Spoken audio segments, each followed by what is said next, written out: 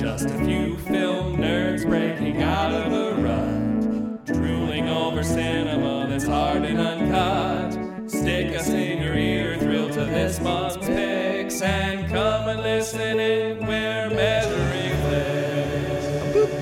flicks. Hold on. No, I'm leaving that in. We're in now. I haven't even drank any of the beer yet. It doesn't matter. We're in. That's the perfect way to introduce this film. Re-burp. All right, well, here we go. Welcome to Measuring Flicks. Might as well just put the microphone in my butt.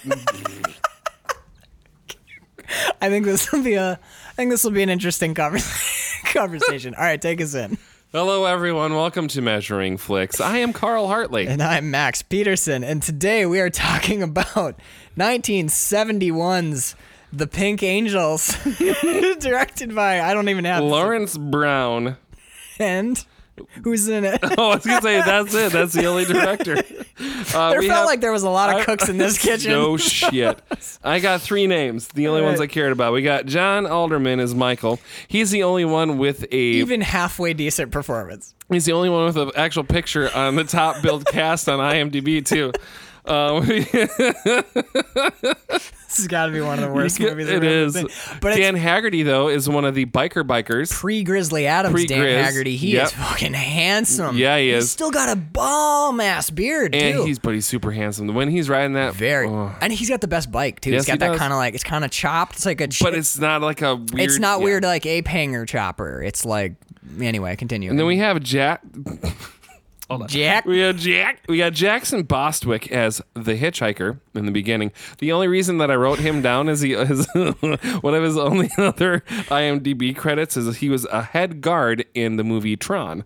Perfect. Good for him. I can't believe he got any work. Yep. But that must have been before this. Because he says you're Babbitts and then runs. Like, yeah, what are we going to do about that? Do we say Babbitts? I think Babbitts. Actually, Bird, will you come over here for a second? We have to converse with you on this. Because we have a word. We have neighbors. We have neighbors. Neighbors is crucial. Because this is one word I will not say on microphone. I said it in a movie. I wrote it into a movie. Right, and I wrote it in because it was the worst word I could think of. It's also a lyric in a Dire Straits song, but like... What do we say instead of the worst F word? Because that is in this movie a bunch. I kind of like Babbitts, actually. Babbitts? Yeah. Babbitts. It's not as clear what... I know. But... Fraggles? We could do Fraggles. Frigates? Frigates isn't bad because it's giant ships. Right. We could do frigates. It's just really weird for me because I'm like... it's... Because I'm part Fraggle, so it's like... So I don't know. What do you want to do here? We can say, I say Fraggles or frigates. Let's get it. Like a frigate? Let's decide. God, they both just still sound... horrible. It's close. Well, that was the whole point of close. That was the whole point of Neighbors, right. was so you could get the inflection if you had to say it. So because we have to say it. You have to say it because it's in the dialogue a bunch. So why don't we go? Honestly, would it bum you out if we used Fraggles? Because would it taint Fraggle Rock forever? No, because when I think of Fraggles, it's like they're fun and puppety.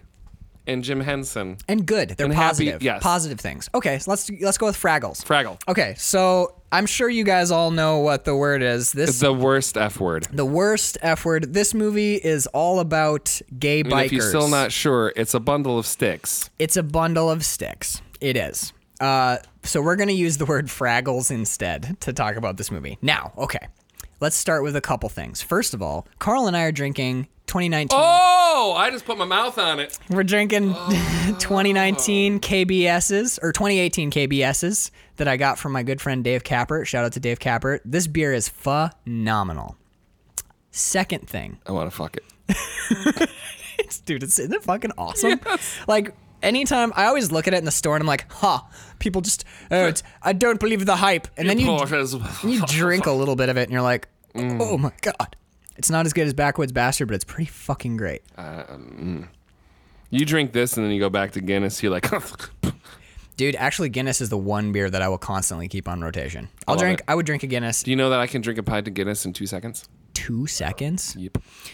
Did you know that one time on St. Patty's Day when me and all of my thinks we're hard friends, we're all drinking Irish car bombs, we talked Bird into doing an Irish car bomb with all of us, and she beat us by, I think it was like 3 seconds.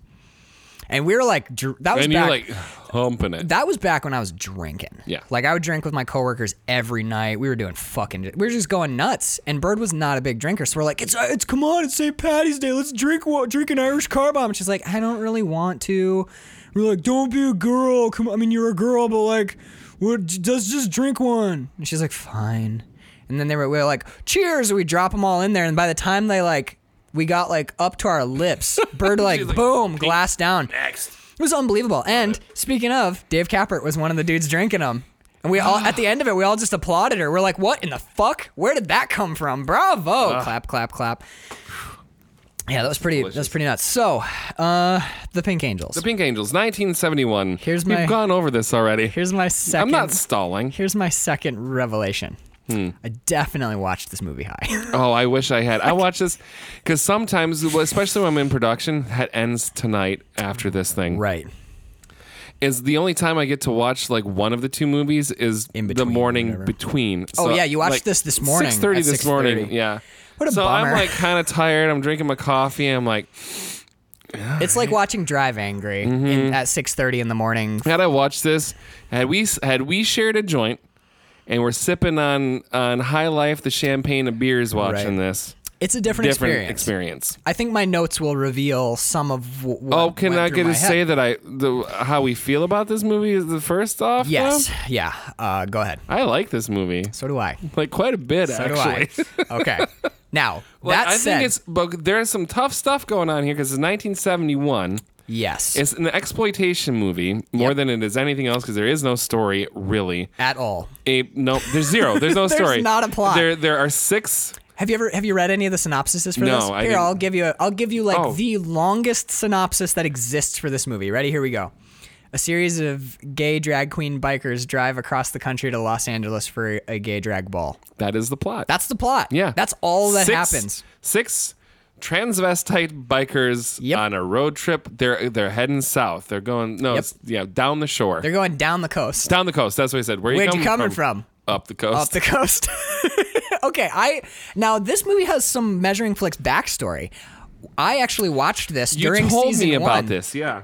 And I told Carl. You were so shocked by the ending of the movie. Because I watched about half of it, say a year ago or whatever. Mm-hmm. And then Bird went off to work or whatever, and I was just hanging out alone, and I was like, and when you watch the beginning of this movie, you're like, this is so weird. I bet this would be fun if I was stoned. So I smoked just a little bit of weed too. I wasn't even getting nuts. My God. So I smoked a little bit of weed, and then the end. That's confusing. Dude, I think did you remember what I had told you? Yep. I told you the ending. Yep. Because the first thing I did when I saw you the next day, I was like, Carl, I think I broke my brain. I watched this fucking movie last night, The Pink Angels.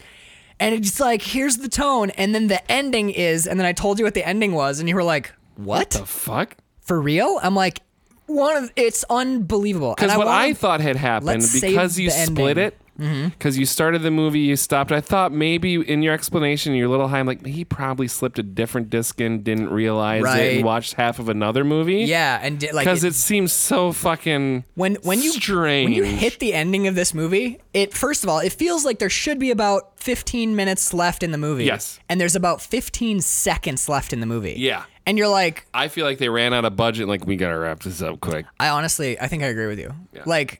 It's so out of left field, and it's light spoilers. It's so fucking brutal. Yeah, it is. In a slapstick. This is one of the dumbest physical comedy slapstick. Because there are comedy. moments where I'm like, something not right's gonna happen. Then it doesn't. But nothing happens. Nothing ever happens. The whole movie is pure farce. Yeah, until it's all farce. The last 30 seconds when it becomes one of the most vicious, brutal movies I've ever seen. The general looks in the camera, says the word, and then we get the ending. It's fucking nuts. This movie it's a brain breaker. Yep. Because it's like you're watching a really inappropriate Sesame Street, and then the last 30 seconds is like Hostel 2. Yeah. And you're like, what in the fuck am I watching? If I was stoned, that would have really fucked me up at 6:30 this morning. I did it on purpose last night. I watched the whole thing high last night. I cut the episodes and posted it, and I'm like, hey, I gotta watch The Pink Angels.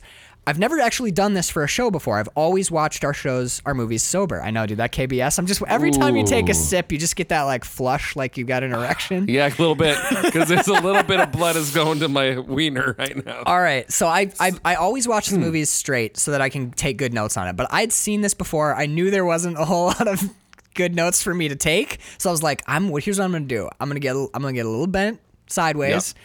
And then I knew that you weren't going to. I knew you were going to watch it straight because you're so busy right now. Yeah. So I was like, all right, I'm going to spin this, and then me and Carl are going to compare notes.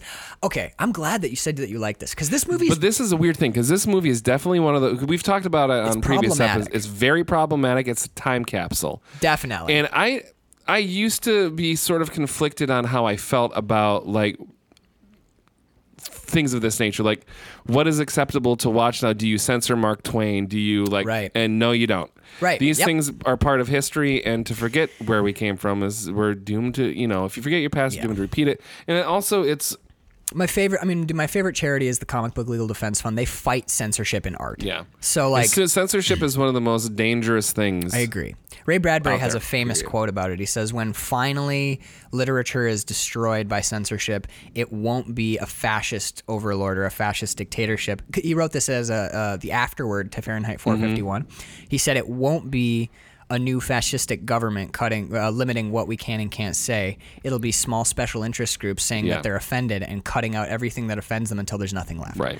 That's Ray Bradbury that said that. And there are things that offend me in this movie. There are definitely offensive things. I'm a grown ass man and I can handle it. So like, it's okay. So the portrayals of all of the gay bikers are it is the word stereotype was designed for what they're doing in this movie.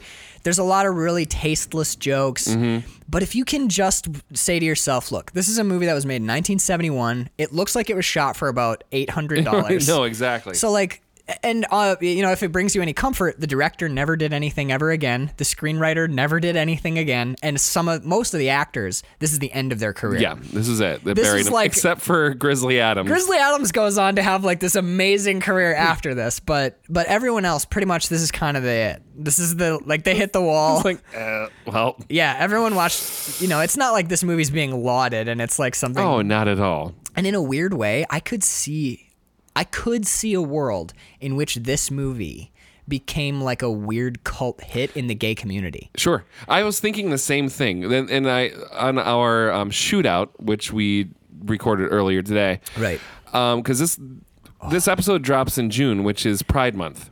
Yes. The entire month of June.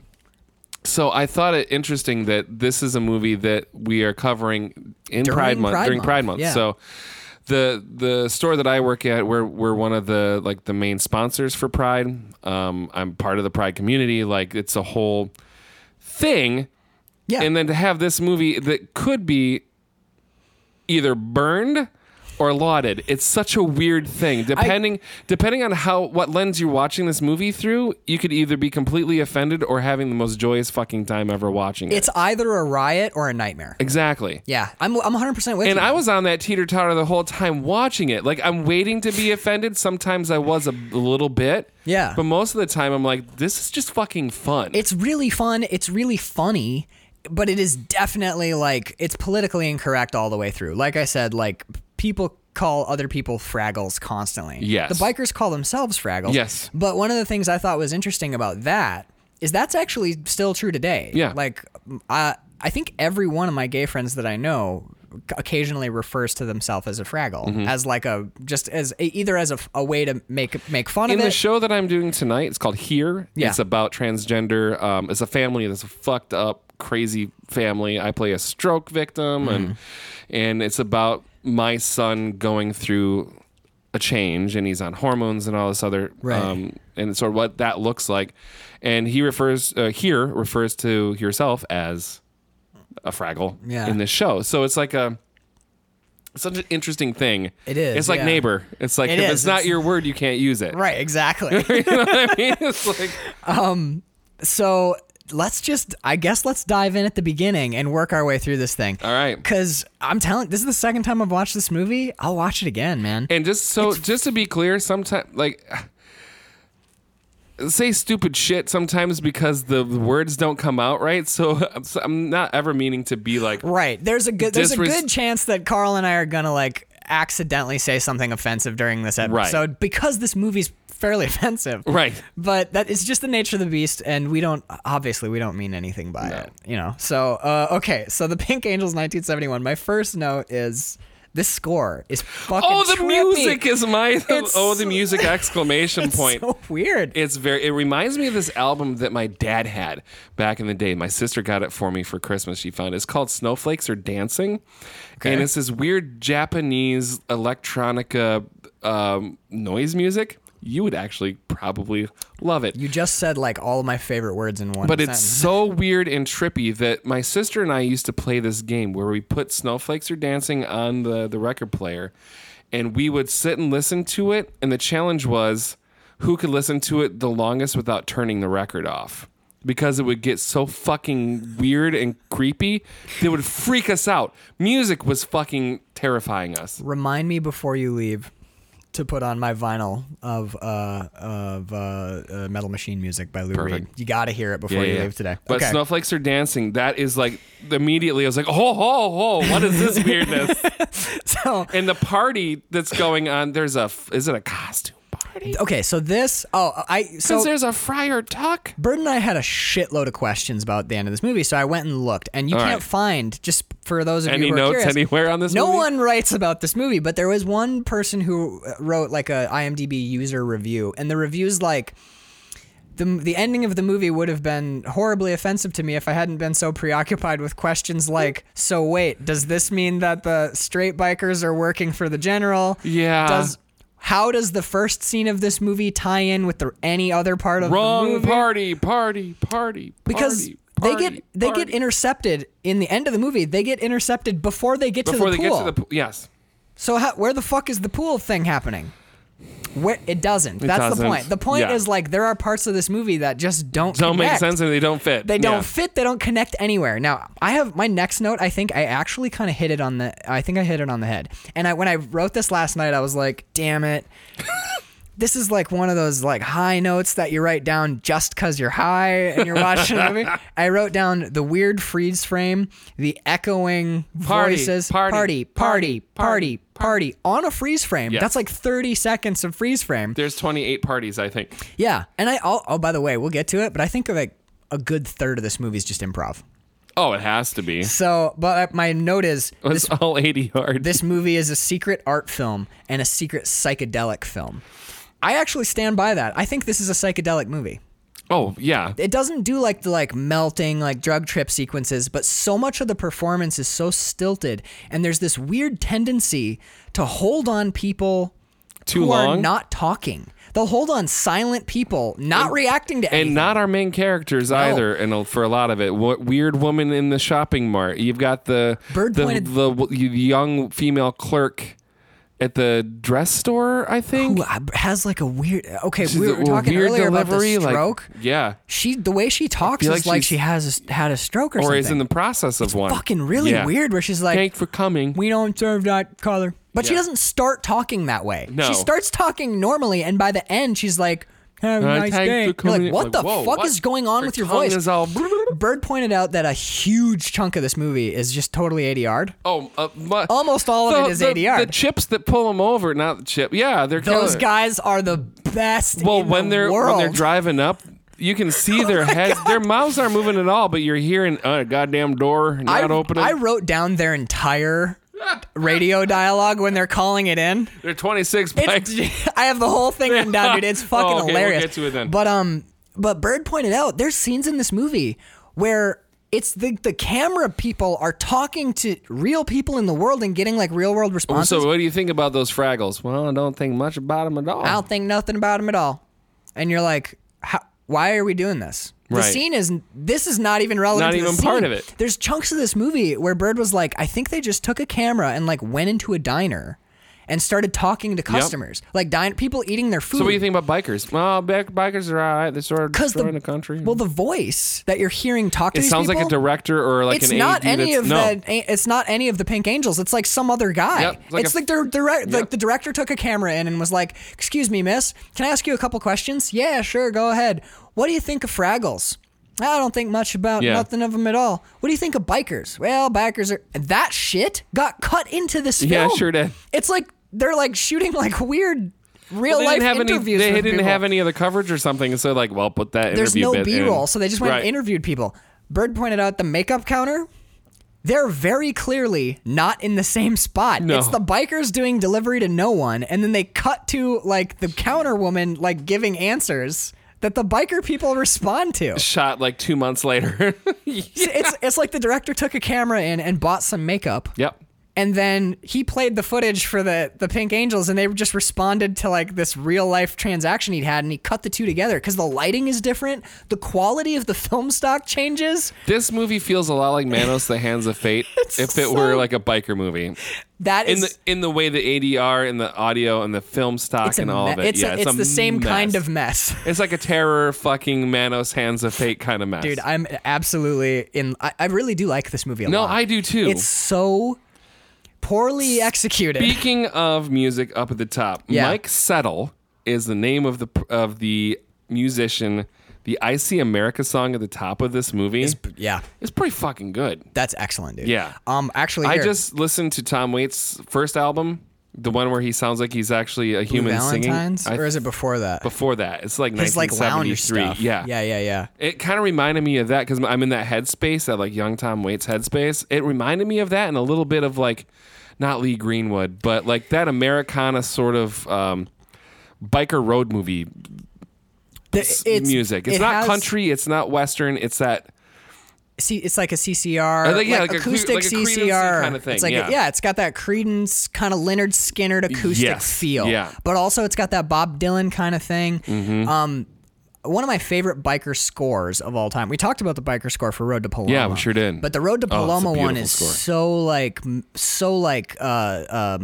fuck, what's it called? The old school blues, real old school blues.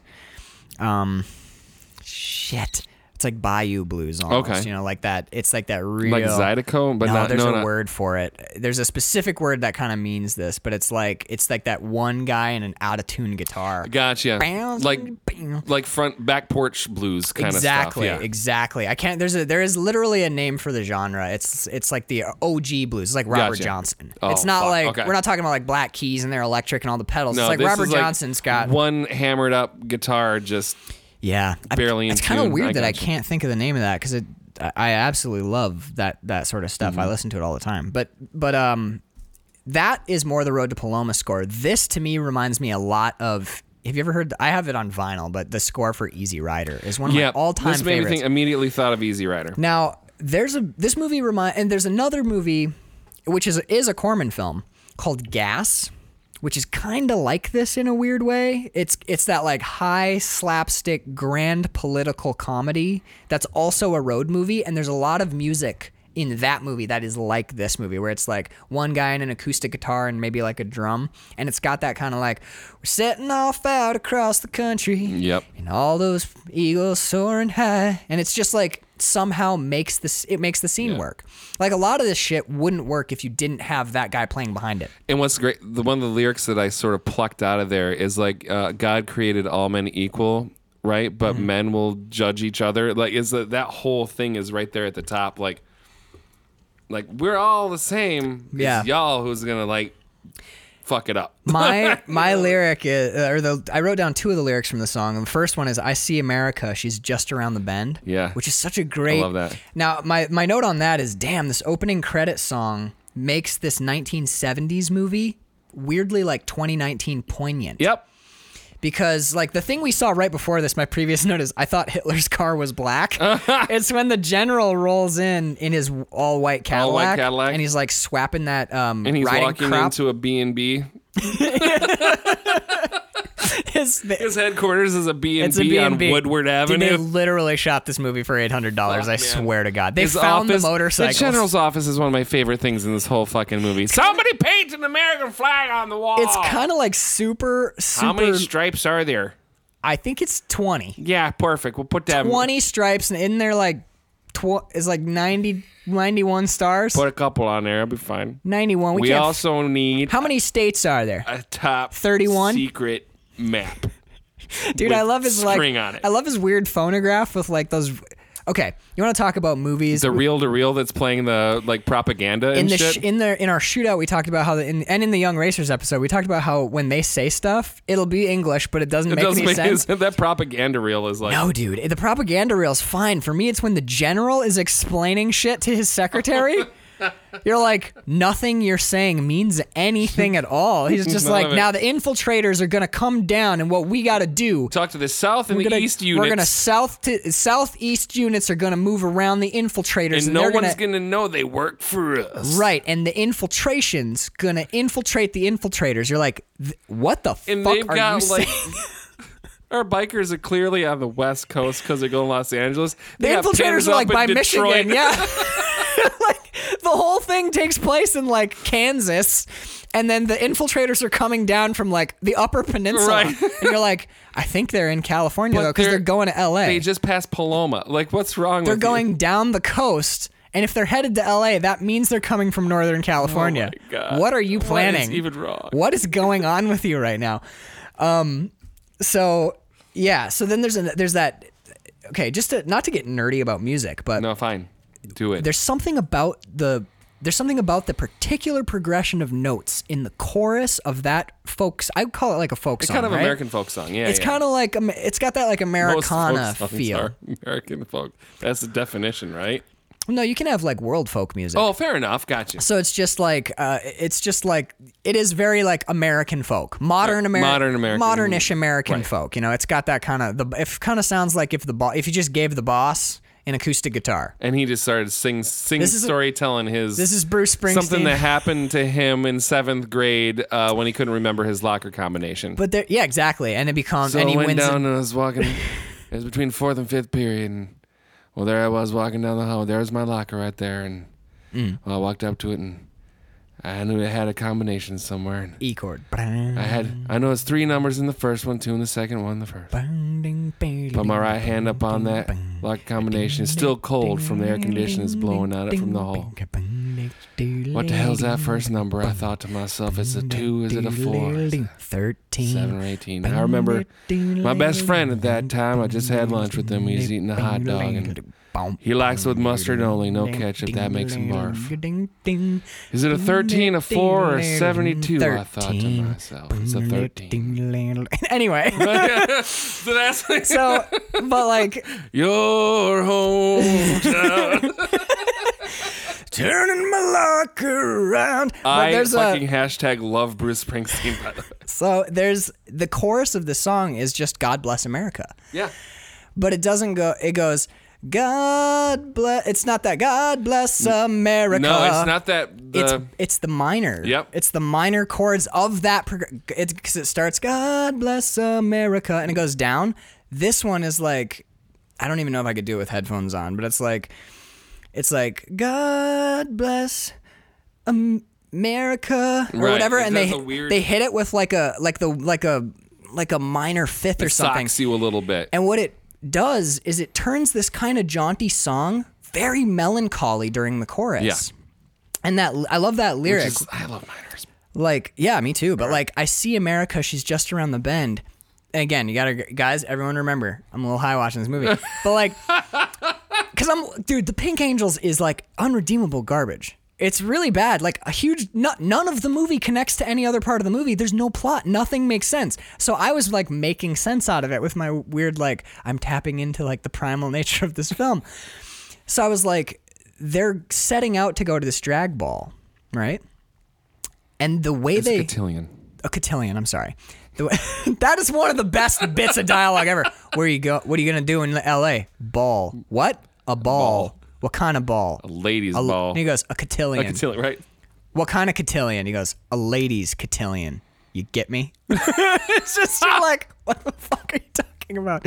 But okay, so I crossed out my note because I'm like, okay, that's just a stupid thing that you're totally bringing to the movie. But like, they plant that flag. They don't just like meet up at a diner and then go off. No, they find where they're those. They meet in the huge desert and they concrete- meet at this flag, and he like dresses them down. he's like petting people's. Yep. He's like holding people's shoulders, like they're Shaking going their off on. hands and- Like it's like the beginning of fucking 300, where they're Yep. like, we're not coming back from this.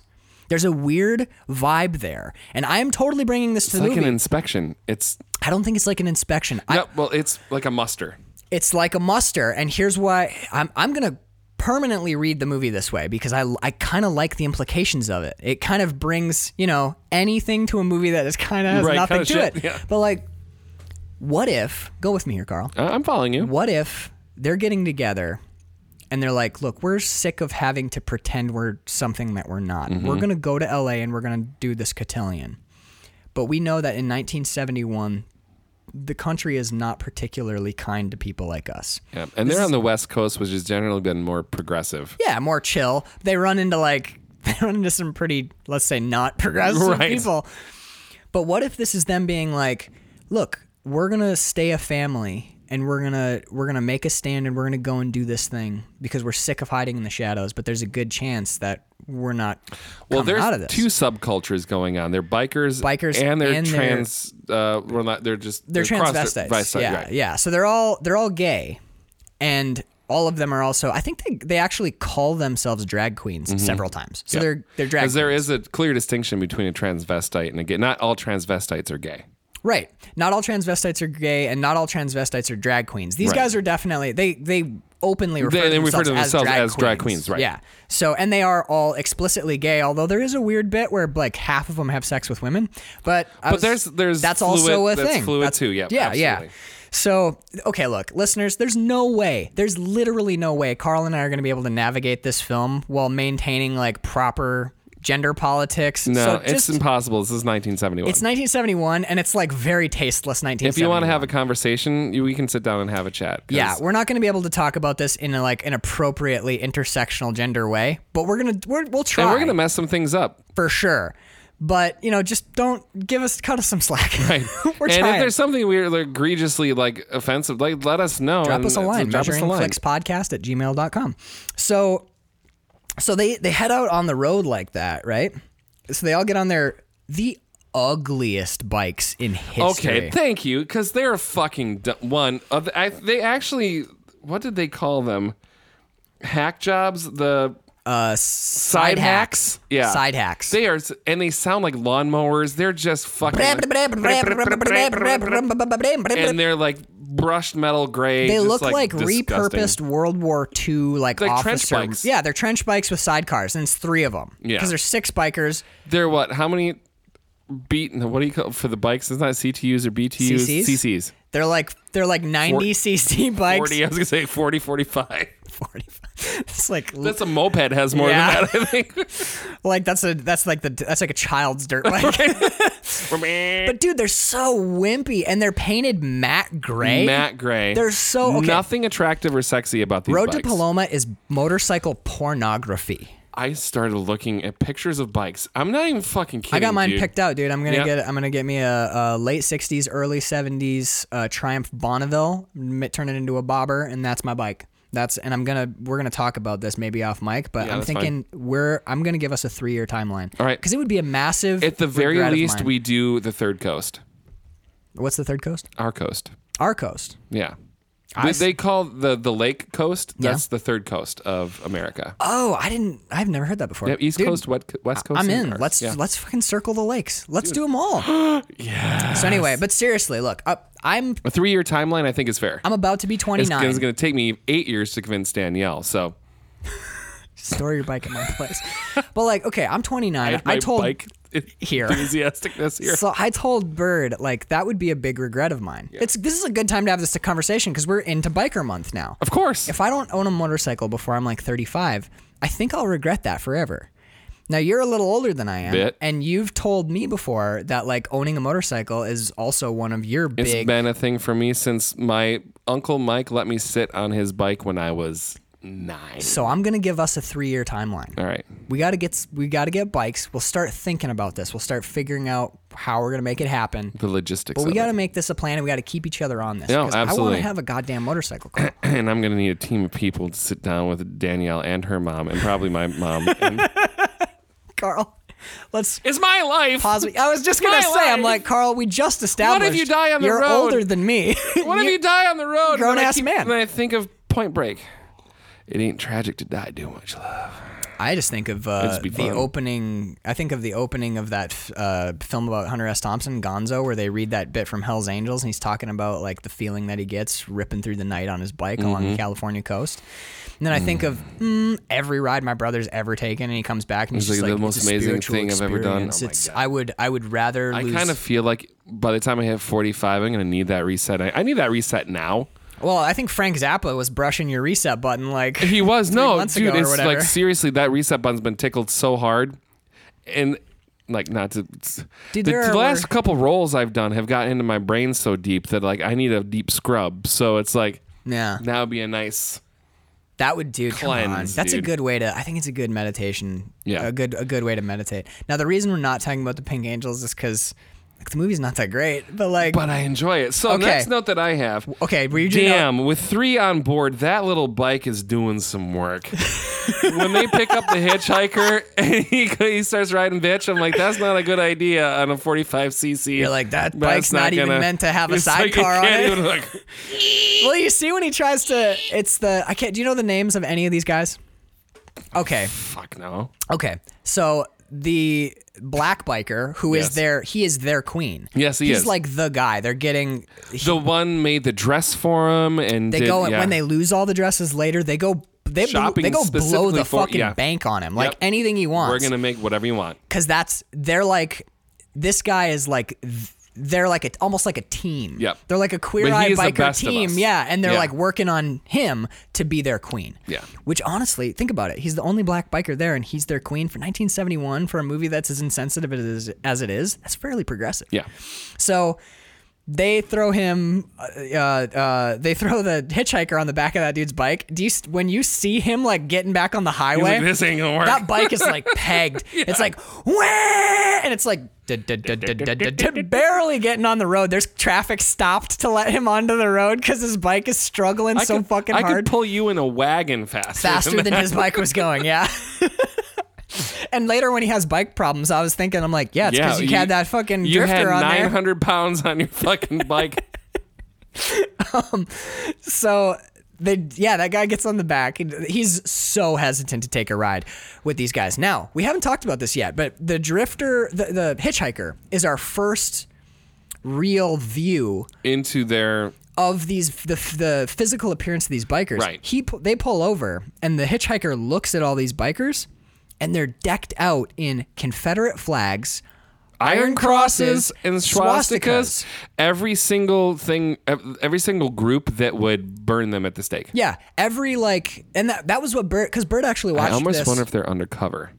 Bird watched this with me last night, and she was trying to unpack that, and she was like, "Oh, is it like protective coloration? so. Like, look, we're one of you." I think they're chameleoning. I think they are too, Yeah. because they are drenched in like Because the when my one symbols of note is hate like, groups. oh, well, that's at least they're subtle, not wearing flags on their heads or anything. But then they do. The Big Bear has a fucking swastika flag in on his him. helmet. So that to me, The English that's when guy I is wearing a Nazi helmet. Well, that's when I started to unpack it because I knew going in what this movie was about.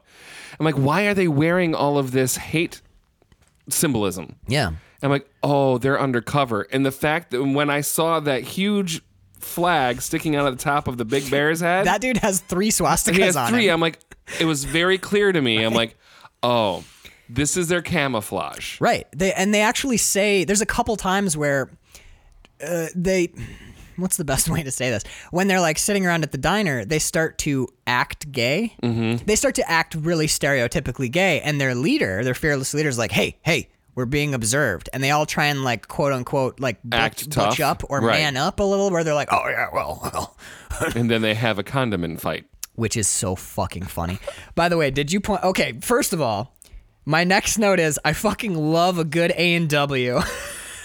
I love just the way he orders and the A&W. Yeah, I love it. Before we skip that, did you see the sidecar dude get the sandwich board in the face? Oh, yeah. Dude, he took an A&W like with all the specials on If it was intentional, they had no safety in mind. He straight up took that in the head. Yep. He took a Those board to aren't the light, head. by the way. No. I have to hump one out front of the store every day. They weigh like 55 pounds. Yeah, and I think they're doing it for comedy. Like the biker comes Like, in. oh, whoops, check and that. And he hits the sandwich board with the sidecar that has the guy with the fake mustache in there. most of them are wearing fake beards. They're all wearing fake beards and mustaches. Which is another note in the column of they're in disguise. Also kind of funny wordplay. That one guy is wearing a beard. He's a beard? He's Yeah, a I know. beard. Well, he's the bear too. So He is the bear of the group, yeah. And I love that what they in this scene actually when the English guy rips the pulls his beard beard off, you see that the huge like weird mustache is real, and you're But like, just that centerpiece is that fake. centerpiece is fake. It's like the fill in on the bottom is not real. Well, when he's driving, his beard, when he's driving and the wind is in his face, his beard looks so fucking fake. Yes. Bird goes, that guy's beard is fake. I was like, it like sticks an inch out from his face, and you can almost see the spirit It's go. so nappy and weird. It's just the strangest fake beard you've ever seen. But they check this sandwich board with the sidecar, and it like slams shut and fucking nails the mustache guy in the face. Yep. You're like, holy shit. And when he gets out of the sidecar, I think that might have just been a second angle because that actor's pissed. Yeah. He gets up and he like fucking like kicks the sandwich board out of the way. Everyone else is kind of jaunty and he looks like, really angry. Fuck you for doing that. He's like, what were you thinking? Do you know how this is like 55 pounds? I got a cheeseburger, French fries, and a chocolate shake. Write it down. Cheeseburger, French fries, chocolate shake, and 6 hot dogs. 6 hot dogs. By the way, come on. Those wieners, man. They're all eating wieners, Carl. I know. Yep. My next note is... They're not even being shy about it. My next note is, oh, I get it. They're all eating hot dogs. Subtle. Oh, my God. But now... A&W, come for the hot dogs, stay for the engaging conversation. You're all Fraggles. Oh my God, you're all Fraggles. And he runs. He literally runs. It's kind of funny because like the bear guy roughs him up. Yep. And then everyone else starts checking him out. And like Swastika Bear gets really pissed that the English guy's checking him out. So he's like giving him looks and like shoving him. He's like, what? And then finally, when the guy like the English guy turns to the hitchhiker, who is clearly making like Nazi Bear like jealous. Yep. And he's like, would you like to try a bite? Oh, I'd like to try a bite. He's got like, the worst Liverpoolian accent ever. He's like, I listened to one interview with the Beatles. And that was it. And he like, obviously watched Hard Day's Night because of the book thing, but there's whatever. a great moment in here where he's like muttering about his poetry and his accent's so thick that nothing he says is even words. Down here I got my books on here and I wrote down my poetry. I didn't go to turn a page. And the cop's just like, yeah, all right, whatever. idea. And he just walks Whatever. away. But there's a bit where he turns and you realize what he's doing is he's offering the hitchhiker his wiener. Yes. Come on. It's like, it's so fucking absurd. And then the bear guy who's been like, what are you doing? He goes, what are you up to? And he just does like the... He has he is the most eloquent speaker of all of them. Show them your documentation. It has your name on it. He has phenomenal diction. Yes. Like his elocution is peerless. Perfect. Just now show him some documentation. Give him something. Surely you have something with your name on it. Upon it. Well, I got my books. Well, show him that then. I'm John Lennon. I'm John Lennon. Right. And you're like, I don't think you are from Liverpool though, because that bit where he's like turns to the hitchhiker when they're back at the A&W and he goes, "Would you like to try a bite? That's really good. You should try it." And the biker, that's when fucking Nazi Bear's like, "What are you doing?" And then the guy with like the weird mustache and the bowl cut. Yes. I would. Okay, I'm gonna call him the gayest of them. Right. He's the candelabras guy. Like he is. Don't get the candelabras. He's the queeniest of them. Yes. For sure. So Is he the one wearing like the... They all have iron scarf? crosses on. Well, But he's the flowery scarf. Yeah, he wears on. the flowery Yeah. scarf and the denim jacket. Yes. Like he looks... He's kind of my favorite. I love him too. He is my favorite. He's like a cub, almost. Kind of, yeah. But- But he's with the British mustache guy, Right. or the American mustache guy. Yeah. The guy who he keeps They ordering keep back to fighting, the but bike. Yeah, it's like, is it back in the bike? And where's the candles? I suppose those are in the bike too. Get the matches too. All right, fetch them. And bitch, get the matches. Yes, I And love you're it. like, Bitch, he get the calls him matches. bitch. But dude, when they're at the A&W, he turns to him because the hitchhiker's like, wait a minute, that huge guy's voice sounds a little odd for like a huge Nazi biker. And then like the Queenie mustache guy leans over and he goes, will you two queens stop making a scene? And you're like, what am I watching right now? Takes us by surprise a little bit. The first time you see it, if you don't know they're gay bikers, that's kind of your first That's hint your that they're in, yeah. gay, is the A&W scene. And if you weren't sure, they're called out Yeah, by, well, oh my gosh, you're Fraggles. And then he runs. This is my fun note. fleas. He's not totally fine, but he's generally fine with them being neo-Nazis and wearing all this hate garb. But No as problem at all. soon as he finds out they're discovers that gay. they're gay, running for the He's like, hills. shit, and he bails. Boy, ain't that some fun. This is why I'm saying that this movie could definitely live in like a place of like cult appreciation in Sure. the gay community. Because, okay, as stereotypical as it is, as problematic as it is, and as honestly as disturbing as the ending of this movie is, they kind of, in a weird way, the movie's themes treat homosexuality like in a very egalitarian and Sure. progressive way. And I don't think that it's coming from a place of hate at all. No, like, I don't think so I don't either. sense any like, let's make this movie where we're going to make fun of gay people. Yeah. I mean, we're having fun. And look, But I mean, it sounds weird to say with the Pink Angels, but some of these performances, not all of them, but some of these performances Are legitimate. really good. Like there was some that I really like. For example, their drag queen, the black biker. Yes. His performance as a gay man, if he's not a gay man, And the main biker, the Michael, the head of the gang. yeah. He's doing legitimate work. And he's the only one that has his picture on IMDb and has other film credits that are legitimate. I really like the mustache guy too. The one who, when later the girl's he like, takes it it tickles off? and he peels the mustache Yeah. off. I think he's doing like him, excellent too. work.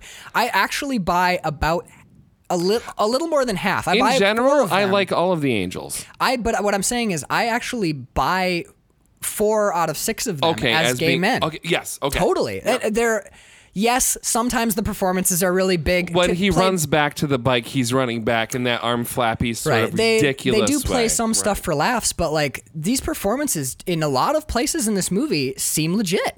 It seems Yeah. like they did the work, and they're not like, I'm gonna be gay, but they're like, okay, how would I act if I were gay? Or maybe they are. I don't know. I don't know knows? because I they don't- don't have any other IMDb credits or any info. They don't even have pictures. Some of them don't have names. Right. Like, who fucking knows? But That gentleman, I believe, is one of the credits. I wouldn't be surprised. But they cut in the middle of the A&W scene is when they cut back to the general.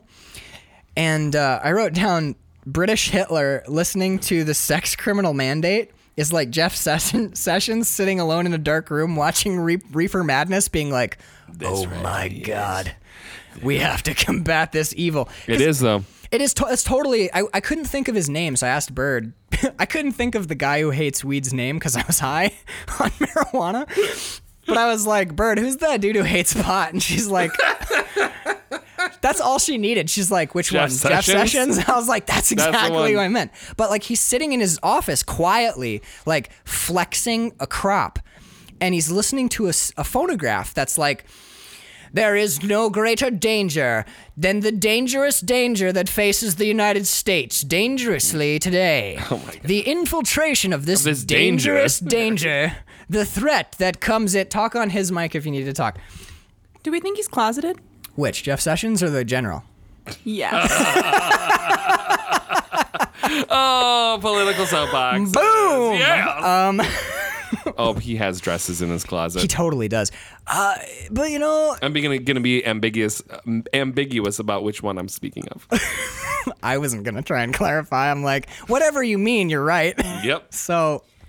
I just get the feeling like he wants to spank all this bad With that bad riding crop of boys. Oh yeah.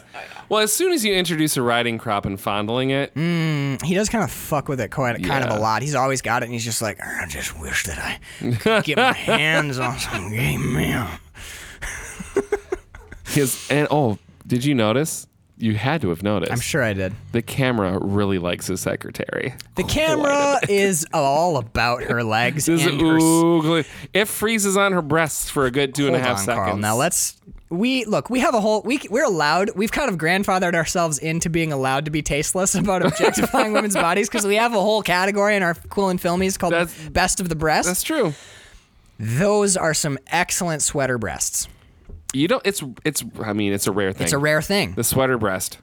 Okay, breasts and sweaters usually a miss, but when you hit, there's a term for breasts called sweater puppies. Yeah, it's the most covered they can be. When you hit a pair of breasts in a heavy sweater that's still rocking your world, They're still singing the anthem. It's impressive. Yeah, you can kind of still hear the weird ethereal voices of angels. Mm-hmm. That secretary's sweater breasts are fucking on point. Too bad her hair is a poof. Her hair is kind of a nightmare. Wait, is that's a colloquialism for something else? I'm sorry. A poof? It's a British colloquialism. We're in America, Carl. But the poof like a hair. Dude, her hair is like it's like a beehive out of control. that got really tired. And it also and went on vacation it's for like a minute. It's like a beehive that turned into like Christopher Walken's hair from like Batman from and the Robin. Prophet or something. Whatever when he's got like the weird him as Max Shrek. Yes. Oh my God. It's like an exploded view of Max Shrek's hair on a woman. It's pretty. And dude, there's Selena Kyle. I need the papers from Bruce Wayne. That's a pretty good Christopher Walken. Oh, it's an impersonation. Walken's hard. Okay. I don't understand why. See, that's like if Arnold Schwarzenegger and Christopher Walken had I a don't baby. understand why. I kind of dig it, actually. Get to the Dude, shower. but that woman's hairline, like if your hairline's supposed to be here, her hairline's in that like uncanny valley of like 1/2 inch Like too far back where you're like, what's going on with your forehead? Like the pre-res artist didn't quite know where the brow line was. Right. So he's like, let's just take it back. And she's back. well, it's like her hairline's a little too far back, and you're like, are you balding? But then it's hard to like pay attention to that when you Because she have has this so much swoop. Max Shrek Yeah. going on up top. And then also you're still thinking of Sweater breasts. sweater breasts, and let's back up 10 more seconds. She's got great legs. What do they call them? Gams? Gams. Is that what the kids are calling them? In the 70s, I believe in the 20s they were 20s, gams. they were gams. In the 70s, I think they were just Sticks. called meat things. I don't know, dude. The 70s is a wild I got time. it. Legs. Legs, was that what they were called? I think so. She has extremely attractive legs. Okay, so I'm watching this camera thing and I'm high, and I'm still thinking of Straw Dogs, where I'm like, don't look at the woman's body, Right. it's Oh bad. my God. How weird is that? So much time has passed, and I still, on film, if I see a camera showing me a woman, I'm like, I don't want to look at you. Yeah, you look down and you're like, Yep. you're not, you're not turning me into a rapist film, because that's what Straw Dogs does. That's how deeply that fucking movie ingrained into my brain, dude. Well, let's stay in Pink Angels, because it kind of, no, let's not. Let's jump out of the Straw Dogs, because Pink Angels is its own thing. Yes. But like Straw Dogs, we've talked about it many times before, especially since that episode, it keeps coming up. Mm-hmm. The beauty of that shot in Straw Dogs, where they show you this naked woman and you're like, damn, that's hot. And then they cut to the reverse and it's all the rapists. And you realize the movie just made me the rapist. Yep. And dude, it's like someone took a hammer and just like, bah, the side That's of your now brain. part of your DNA in your brain. You have to sit with that now for the rest of the movie. It's like, hey, don't you think for these the next 6 months. aren't these? Yeah, it's still to this day. Like we're watching the Pink Angels. You're like, am I allowed to be attracted to her? That's the power of filmmaking, Yeah. dude. And also, we're like decent human beings. Yeah, we're not utter shit. Right? There is, I'm going to give myself a little bit of credit that, Yeah. you know, Look, we're titch rough and raw around the edges, you and I. We know this about ourselves. Absolutely. I have real issues with like brain to mouth filter. I'm working on it. I'm trying to better myself as a person, but twice sometimes a year you need to change it, otherwise it gets really gummy. my filters gunk up real Yeah, quick. dude. It's anytime you change your clocks, you change your filter, bro. Yeah. That's the easy way to remember. Twice a year. Twice a year. Spring forward, fall back, change your mind filter. Exactly. So like deep in the heart of summer, you guys are going to hear some hectic shit on this podcast. About the first week of August, it's going to get dicey up in here. Luckily, we're doing classic horror movies in August, so there won't be I'll find some way to get offensive. Well, dude, on the premature burial, right before I managed to switch my brain filter, I was just diving down some real sticky holes with you, buddy. Oh, in them at least. Yeah, so, okay, what were we doing here? I want to talk... Top secret map. I want to talk about British Hitler, who's American, but I just kept calling him Britler for some reason. Well, he's not even British, but... He looks so British. Well, I think, they borrowed parts of his uniform from different... They went to not a KB Toys. What is... Like an Army Navy, like a surplus Like an Army store? Navy, yeah. KB Toys? What is going on For his with gun. you? For like his Oh, other things. yeah. They outfitted him with all of his Children's toys and actual Nazi regalia. Exactly, yes. That's where I was going with that. He dresses... Have you ever They seen... went to an Army Navy store and a KB Toys. Have you ever- Nobody listening is probably even remembers what a KB Toys is. Dude, that's like the perfect review of this movie, though. Like, costumes by Army, Navy, and KB Toys. But, like, bikes by Junkyard. But, no like, shit. have you ever seen the Richard III with Ian McKellen? Yes. And he's a British fascist. This guy's uniform looks exactly like the British fascist uniforms. It's supposed to be an American uniform, but it looks fascist. It just kind of isn't, though. I know. But, okay, so... He's wearing enamel pins from... I want to at least, like... I want to give this idea its day in the sun because I was proud of it when I thought of it, and now I'm a little confused by it. But I think I'm accurate. I've already said it. So this guy's sitting there, and he's like, he's bending his like riding crop, and he's so angry, and he's listening to this like phonograph record of basically like a mandate to like crush. I think they call them sexual deviants and sex criminals or whatever. And they're like. One of the lines we get after this is when a little bit later in the movie. Sorry, that KBS is like it's getting me. Hitting you. But that there's a line later when the general is talking to someone. It's implied heavily that it's the federal government, someone in the federal government that he's talking to, like someone in the Oval Office or someone in the FBI. Well, at one point he says senator on a call. So he's talking to like the nation's leaders. And he goes, I'm working. I'm talking a lot. Sorry, I'm just a fast drinker. That's good. Dude, with KBS, I'm going slow because I know probably where when the KB Toy store came from. From KBS. I know when it gets warmer, it tastes real good, so I'm letting it kind of sit. It tastes good in all variations. You're never drinking a bad KBS. So he's talking to someone in the federal government, and later in the movie he says, I sure would like to hang some of those long hairs. I'd do it very discreetly, of course. And he's talking about hippies. Yeah. But he's listening to this like weird phonograph record that's like, there is no greater danger to the United States than sexual deviants and sex criminals, these free love-loving hippie freaks. And you see him take this really earnestly. And in the movie, if you're just watching the movie and you're just letting it roll, you're like, it's so funny. But then if you think for like 1 second, there literally is a huge group of people in the federal government who still believe that Nancy Reagan's like, I mean, Jeff Sessions literally said, these are words that came out of his mouth, good people don't smoke marijuana.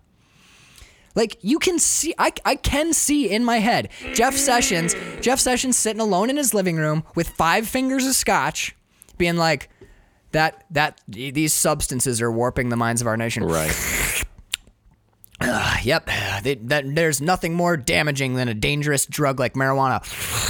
Sucking scotch down. Right. Watching Reefer Madness and being like, look what it does to our children. and believing it. Yeah. So in a weird way, dude, probably being high was part of it. But like watching that movie, I was like, that's actually fairly prescient. Mm-hmm. Like people being so out of touch with what the real world is like, what the world on the ground in the US is, that they can watch like stupid old like outdated bullshit like this, or like straight up propaganda like he's listening to, right, and bring like, it to president and be like, this that's right, this I'm gonna make this my mission, to the point where his stated goal is to hang them, hang free thinkers.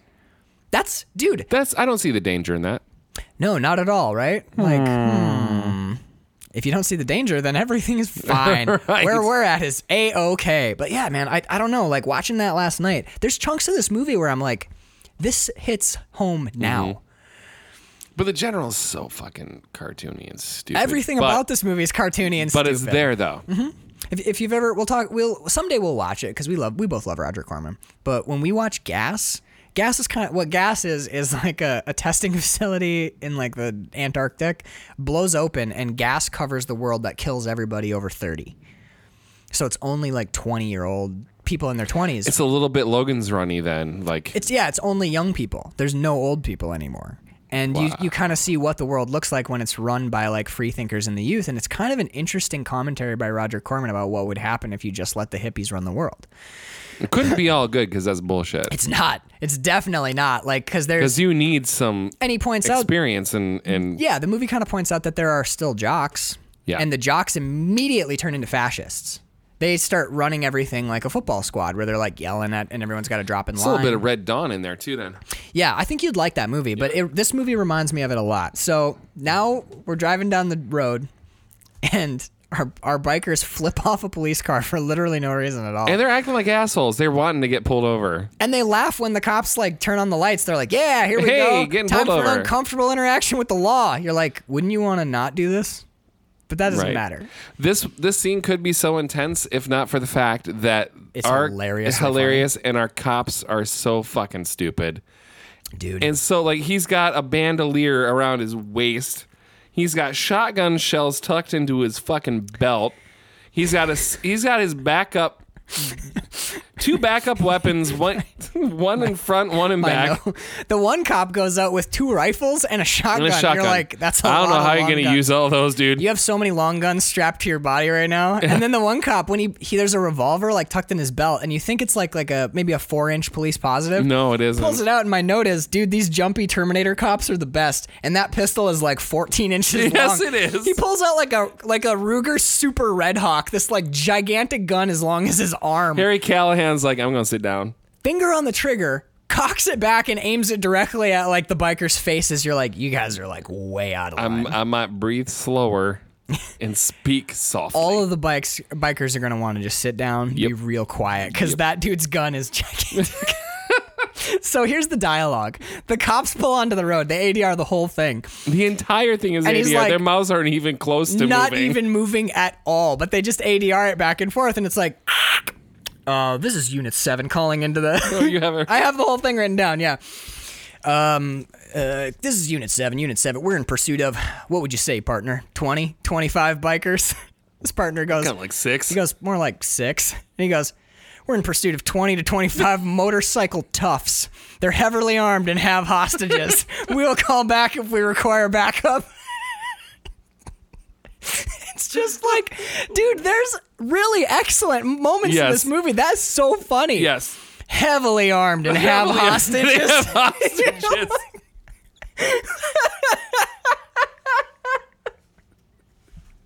No, like 6. Well, radio, more like 6. More like 6. In pursuit of 20 to 25 motorcycle toughs.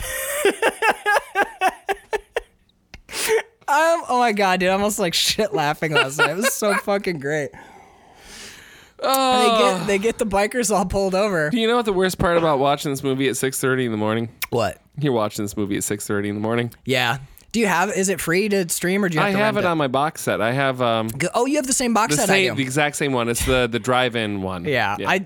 You know what would be fun is when we do the Quillen Filmies, like that week, we should do like a Quillen film, like 24-hour film family festival? get together or whatever, and we'll go through our first 2 seasons and pick our favorites. Okay. And do a all-day movie marathon. Oh, just watch them? Just watch them. Because I want to watch Drive Angry with you. We'll cook. We can do a cookout. We'll push the really weird ones till later in the evening.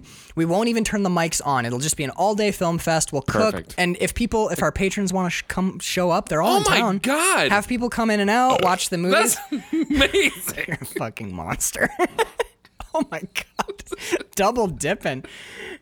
Bert heard that through her headphones. Listeners, in case you missed it, I'm sorry. I have to out Carl here. He just belched like almost directly into the microphone and then farted like super loud. Which is utterly appropriate for the film we're talking about.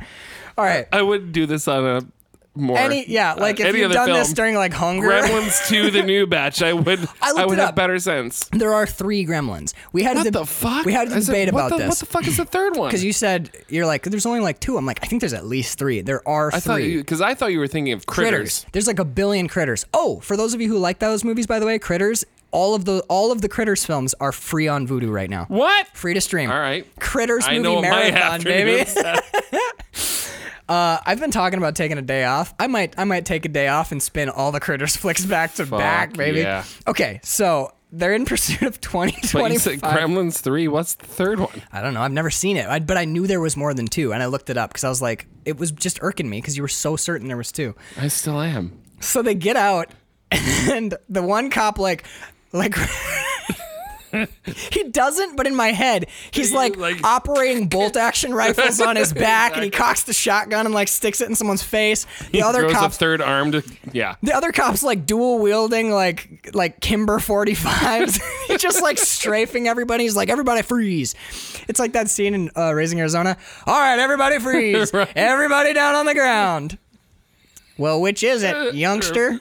You want us to freeze or get down on the ground? Because if I get down on the ground, I'm gonna be in motion. Right. But if I freeze, I can't rightly get down on the ground.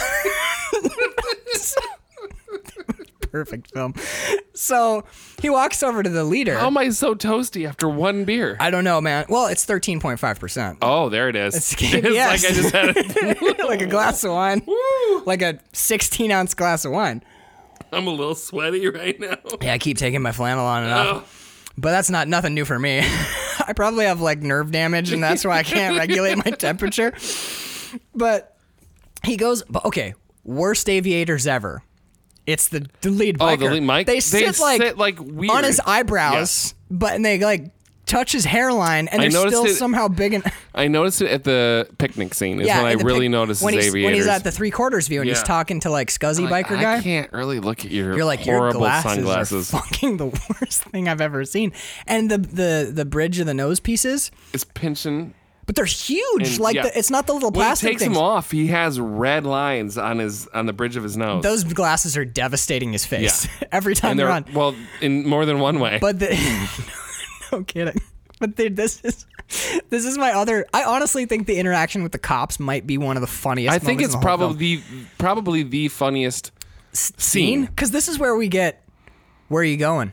Down the coast. Where are you coming from? Up the coast.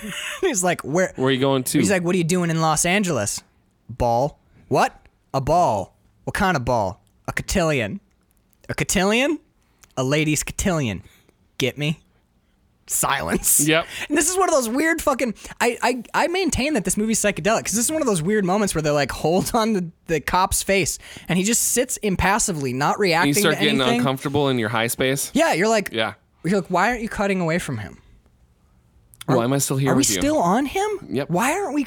Okay, now we're moved on to something. But there's like these weird long pauses and him taking the IDs from everyone seems to take a long time, but it's quick. It's fairly quick, but like he legitimately goes and gets everyone's ID.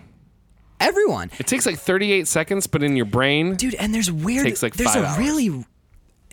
Okay, so we've talked about it on one other episode, but there's this thing I watch called "Don't Hug Me, I'm Scared." I know you haven't. Someday you'll see it. But like I'm telling you, you got to watch it under the right circumstances. You know what I'm saying? Yep. So like they do this thing where the scene you're watching seems normal, but there's just enough little stuff off that it becomes surrealist. Yeah.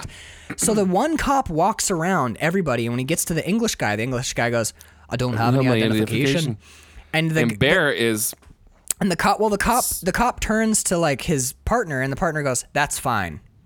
So he skips over him and he takes everyone's ID. Then he goes back to the car to like run the IDs or whatever. And the like 2-gun sheriff cop walks over to the English guy and he's like, "Give me your ID." I thought it was fine. And he's like, "You just said that I didn't have to do that. This is fine." No, and then he turns to I can't remember who he talks to, but he talks to, it might be the mustache guy. But he goes, "Give me your ID." And he goes, "Your partner has my ID." We literally just watched his partner, yeah. and he's like walking around like, give me your identification. Because I believe your partner has my it's identification. Nazi Bear. He goes, I believe your partner has and my identification. documentation. My documentation. And then he goes, where's your ID? And he goes, I don't have any. And you just said that was cool. And you're watching this and you're like, what the fuck is happening? why are we right doing now? this? Why are we doing this? It starts splitting your brain from It's back totally, to front. there are elements of this movie that are totally like light surrealism. If I was high, I'd be like, what? It's all, dude, it's... What? That's why I think we should push the dumb movies late at night for our film fest. He's gonna shoot him. Well, I've seen it before, so I kind of knew what was and what wasn't gonna happen. There's nothing that gets you ready for the end, though, dude, because it comes so fast. Like, I knew the ending, but watching it high, I was like, okay, I got probably like 5 minutes before I have to see that. I will prepare. Oh my God, there it is. The ending of this movie is like somebody dropping a brick in a pool when you are on the swing sets nowhere near a pool. Yeah. Oh my God. Yeah, exactly. Like if you were like swinging on swings. So you're swinging on a swing set in a park, and then someone drops a brick in the pool. Why is there a pool here? Why is there a pool? Why is there a brick? Where did the swings go? Like, that's how the end of this movie feels. Wow, that's very Dadaist of you. That was a really good way to describe the end. Thank you. It's like someone dropping a brick on the pool when you're on the swing set in the playground, and you're like, oh my God, it's exactly what it is. Because it comes out of nowhere. Yeah. A ball. A cotillion. I love when finally, the second cop gets to one of their sidecars and he's like, hey, this thing's locked. What do you got in there? Oh. We got about 6 kilos of shit, 5 grams of hash. He does a Hunter S. Thompson fucking checklist. 6 bags of pills. We got uppers, downers, bennies. We got heroin. We got a half a salt shaker full of cocaine. Yeah, and then the cop's like, yeah, but really though, what do you got in there? And he's like, do you want me to break it open? No, man, I'll open it for you. Get the key right here. I love that he does, like, seriously, because remember we talked about in Road to Paloma how Jason Momoa always kind of like works with authority? Yes, absolutely. There is a definite line for these bikers where if someone pushes them hard enough, we're not enough, going to go there, yeah. Yeah, if someone pushes them hard enough, they're like, no, dude, it's cool. I'll open it. I don't care. Here, check it out. Look what's in there. And the cop pulls it out and he goes, what is this? ADR somebody says, right. A brassiere.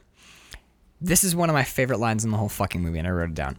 It's when dress form? Black biker like posts up and like leans toward the cop, and he goes, "It's a maiden form, and it's mine." And you're like, "Wow, that's fairly intense." And then his next line is like, "Get your damn stinking pig hands off of my property," and you're like, "Holy shit!" He's like going for it. Now we talked about this earlier. When the hitchhiker runs away from them when he finds out they're gay, doesn't care that they're Nazis, right? Scared that they're gay. My note here is, I like that what scares the hyper-violent and hyper-masculinist cops is the dress in the trunk. Is the dress in the trunk. And my note is actually, open and comfortable sexuality usually drives off any threat. Yep. When someone's threatening them and then suddenly finds out they're gay, they're like, oh, no, it's cool. It's actually any sort of open form of affection, especially here in the United States. It was fun. So I'm obsessed with the Marvel universe. I ain't ashamed of it. So I just watched the Captain America: The Winter Soldier. Yeah. And there's a scene when Steve Rogers is being chased, and the bad guy is coming up the escalators, and Steve Rogers and Black Widow are coming down the escalator. And Black Widow looks at Captain America and says, "Kiss me." And he's like, "What?" People hate signs of affection. They always look away. And gives him a big kiss. Mm-hmm. And Duke Crossbones, who's on the escalator, tough as he looks at that and looks away. It's totally true. Yeah. It's still true to this day. And that's a Marvel Universe thing. That's like, no, but that's cool, true. That's though. a cool moment, though. Okay. As a person, I really like PDA personally. It's kind of fun. It feels like look at me, look what I'm doing. Yeah. Bird hates public displays of affection. Yeah. So I've like kind of worked or thought about or dealt with that for I think almost 11 years now. And watching this movie last night, I was thinking about that and I was like, yeah, I guess it's kind of like anyone who's comfortable. Here's what I think it is. This is just a thought I'm having now. I think America, and you're right, by the way, about these beers. I'm a little tuned up. Me like, what the fuck, dude? But I think that America is so, in a weird way, the majority of America is so puritanical about their sexuality it's like and the first time themselves as sexual you learn about a beings. French kiss and then like what the open. Well, we're all fascinated with it, but we're doing that weird Victorian thing where no one wants to talk about it or Right. look at it or like pretend that it doesn't exist. So anytime you see someone who is comfortable with themselves as a sexual being, even if they're not like, fucking in the streets or whatever, if they're like, Just sharing a kiss or sharing a kiss, or if you're out and it's like, what'd you guys do last night? It's like, oh my God, we got all the toys out. We just had we had a total sex fest last night. It was really great. People are like, oh, why would you ever share that with me? I can't believe you just said that. Oh my Do you realize where we are? We're in a public park. There could be someone who heard that. Kids It's like, could be It's listening. like, so fucking what? Who cares? But like, I kind of like that about this movie, which is this movie seems to celebrate these bikers' sort of open Openness? sexuality. Yes, While it's still, the most stereotypical ever portrayal of that, but it does sort of celebrate that openness and sexuality, and it shows us that being open with your sexuality can repel these closed-minded fucks who just can't deal with the vibe that you're on, man. repel them so they can go home and write policy. Okay, do you want to, so they can go write policy? Say that again. I missed it. I said so it deflects the haters so they can go home and write policy. Oh, fuck, Carl. If I had a hood like you had, I would flip it up and I'd do that weird thing where I leap up from the table and I think that you're having a heart attack. Dude, you just blew my mind. That's totally true. It's like when people... I'm offended. There's nothing I can do. Yeah, there is. The people who encounter stuff that makes them uncomfortable just go and try and make it illegal so they don't have to deal with it anymore. What a fucking thought that is, dude. Damn, Carl. Dude, good job. That fucking blew my mind just now. That was great. We need to drink more of these. Maybe. I got more. You want another beer? I have to go get my hair cut later. Just get a drunk haircut. And you're like, I want them. Hey, I'm not the one cutting.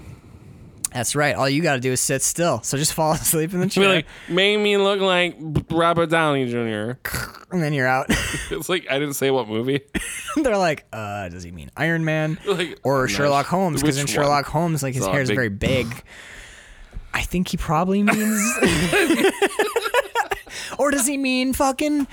Goddamn the what's the one with Jamie Foxx? It's called The Soloist, where he has a shaved head. Oh no, Carl, you got to think this through. maybe I don't Go with get- the one from Chaplin. His hair in Chaplin's bomb. He's very tapped. My next note, you're gonna now get an insight into the evolution of Max's mindset.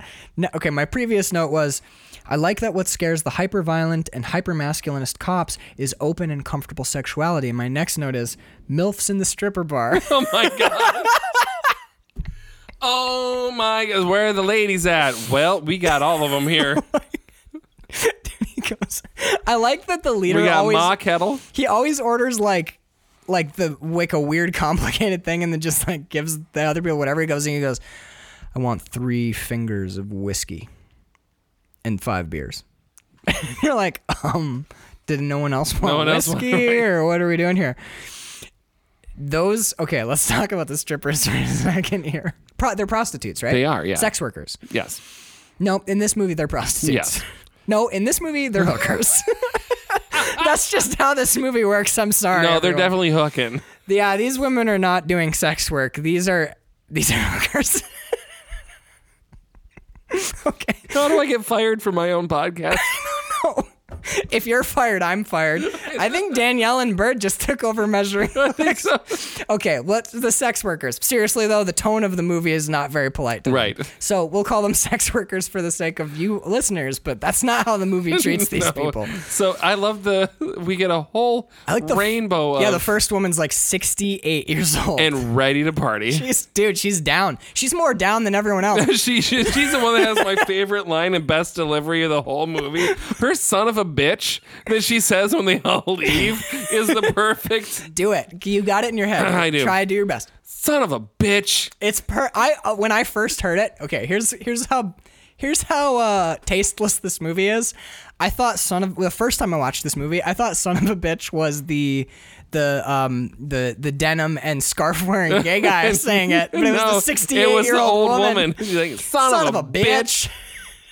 Because they all leave. Dude, it's like Ahura's Neighbors in fucking Black Caesar. Oh, yeah. Dude, her use of neighbor is like, oh shit. Neighbor. No one says it as viscerally as she does, and this woman says son of a bitch better than the best of them. Yep. So, yeah, MILFs in the stripper bar. And I think the youngest of them's got to be like 48. Well, There's a couple young, sprightly of different ethnicities. They did. One That speaks is a directly to us. That is a strange cross section of ethnicities that they parade out there. Which one speaks directly to us? The black one. When does she say that? So when it's she's when she says black yeah. isn't only beautiful, it's good. She says it directly to us. I'm not gonna lie, I really liked that. And second, I believe that will be one of my nominations for Best of the Breast this year. Oh, Dude, they're great. Yep. And you know what the best part about them is? Actually, Bird pointed that out before I did last night, that she has phenomenal breasts. Mm-hmm. The fact that they're amazing and she's laying down. Okay, look, you can have great breasts, but great breasts laying down, that's a whole other ball game. There are also some fairly gnarly breasts in this movie, which she has my favorite line in the movie, the housekeeper or the room service girl. Room service, yeah. We'll get to it. I don't want to rush it because that scene is, one, probably totally improv, and two, utterly psychedelic. Because it's weird as shit. Dude, it's all just like long cuts of nothing. And then like quick dialogue, cut to a reaction shot where no one says. It's fucking weird. I love that scene. No, drinks are fine. Every time I've seen that scene, I'm like, you could cut this out and it would be genius. Just like as its own thing. I love that scene. Okay, so next up is Candelabras, which we kind of already covered. Yeah, we covered it. So the Pink Angels and the Straight Bikers, I called them the Gross Bikers in my notes, but the reviewer that I read late last night when I was trying to figure out what the fuck was going on in this movie. Call them the Straight Bikers? They call them the Straight Bikers because you have the gay bikers and the straight bikers. Fair enough. So it makes sense. Yeah. I call them the Gross much Bikers. better bike bikers. Dude, their bikes are so much not better that bike great, bikers, though. but they're still shitty bikes. There's two motorcycle movies this month that I think of as the biker bike porn. movies, like right. where the bike becomes a character. Paloma and Easy Hellride. Rider. Oh, Hellride. Ooh. I think Easy Rider, honestly. We only have two bikes, really, right? And I'm not a big fan of either of them. I don't like choppers. I know that's a little controversial. Some people dig them. I don't like choppers. I think they look dumb. And Peter Fonda's bike is a chopper with 8 hangers. Not a huge fan of that motorcycle. And I don't even remember what Dennis Hopper's bike is. No idea. Because I only think of Fonda's big old banana. The bike, okay, Hellride, we're the last movie we're going to watch this month. Hellride has some of the coolest. They grab so many. They grab vintage Harleys. They grab vintage Indians. They have modern bikes. Michael Madsen drives a huge chopper with ape hangers. Normally, I hate anything with ape hangers because it just looks stupid. Yeah, I called him banana. Nah, dude. Michael Madsen driving a fucking chopper with ape hangers. Really? Called and he wears a full suit the whole Bruce time. They looks call pretty him good the on Gent. one too. Bruce Stern? Bruce Willis. In Pulp Fiction. Yeah. Okay. There are certain times it requires a certain type of person. Chopper, baby. You need a couple people. What is Chopper? Okay. It's a motorcycle. Put someone else on that bike. No. Who's Chopper? You put Zed. Who's Zed? Zed's dead, baby. Zed's dead. Sorry, I couldn't do it and not do it. Yeah, I know. Once you started it, once I realized what you were doing, I'm like, I will be your Bruce Willis. Thank you. On we go. Brief side note: Dave and I did that. Me and Dave Capert. I won't tell the whole story, just out of respect for Dave. But we were at breakfast the other day, and it might have been like 8 a.m. kind of drunk and hammered at breakfast, and a table next to us was ordered hamburgers for breakfast. So we're sitting there and Respect that. Yeah, so I'm not going to say which, but maybe me or Dave started talking to these people. And they were like, "You guys having hamburgers for breakfast? That's a pro move." And the guy goes, "Yeah, it's that's Samuel L. Jackson. It's a burger. It's Samuel L. Jackson burger." Now, I will tell you right immediately Big because kahuna? I'm a fucking movie nerd. I immediately did all the dialogue from the breakfast, the opening scene. Right. When I'm like, hamburgers, cornerstone of any nutritious breakfast. And the guy's like, yeah, that's the one, Pulp Fiction, man. But then I didn't stop because You kept going. let's not even worry about it. But yeah, like I might have just quoted Pulp Fiction at like a table that wasn't mine for like 5 minutes. Can I have some of your tasty Big beverage kahuna. to wash this down? No, where'd you get it? McDonald's, Jack in the Box, Big Kahuna Burger. Big Kahuna Burger. That's the Hawaiian burger joint. I ain't never had one myself. See, my girlfriend's a vegetarian, which pretty much makes me a vegetarian. So after a while, they did that polite thing where they just stopped talking to us and like started talking to each other, even though we were still talking to them. So, yeah, how did we even get there? Where are we at? Oh, let's not worry about it. Let's get back on the notes. 1, 2, skip a few. 1, 2, skip a few. Something about the Pink Angels and the straight bikers getting together seems... Oh, here's what we were talking about before we got to this fucking weird rabbit hole. We were talking about biker movies where the bikes matter. Yes. Where the bikes are cool. Hellride, they take their bikes very seriously. Yeah. Pulp Fiction, Bruce Willis pulls off the chopper. Other people don't pull off choppers. Michael Madsen and Bruce Willis, both Quentin Tarantino actors. Yeah, interesting. And actually, Hellride is produced by Quentin Tarantino, so it's both Quentin Tarantino movies. Shit. Mm-hmm. So, well, he likes his choppers. He knows his shit, yeah. Those guys pull off choppers. I feel like a chopper's like a cowboy hat. A lot of people. Some people can wear a Stetson. I can't. A ton of people look like shit in a cowboy hat, but some people, when they put a cowboy hat on, you're just like, yeah, that's right. That's right. Mm-hmm. Okay. So yeah. So Hellride and Road to Paloma, dude. Jason Momoa's fucking 50s panhead. Mm-hmm.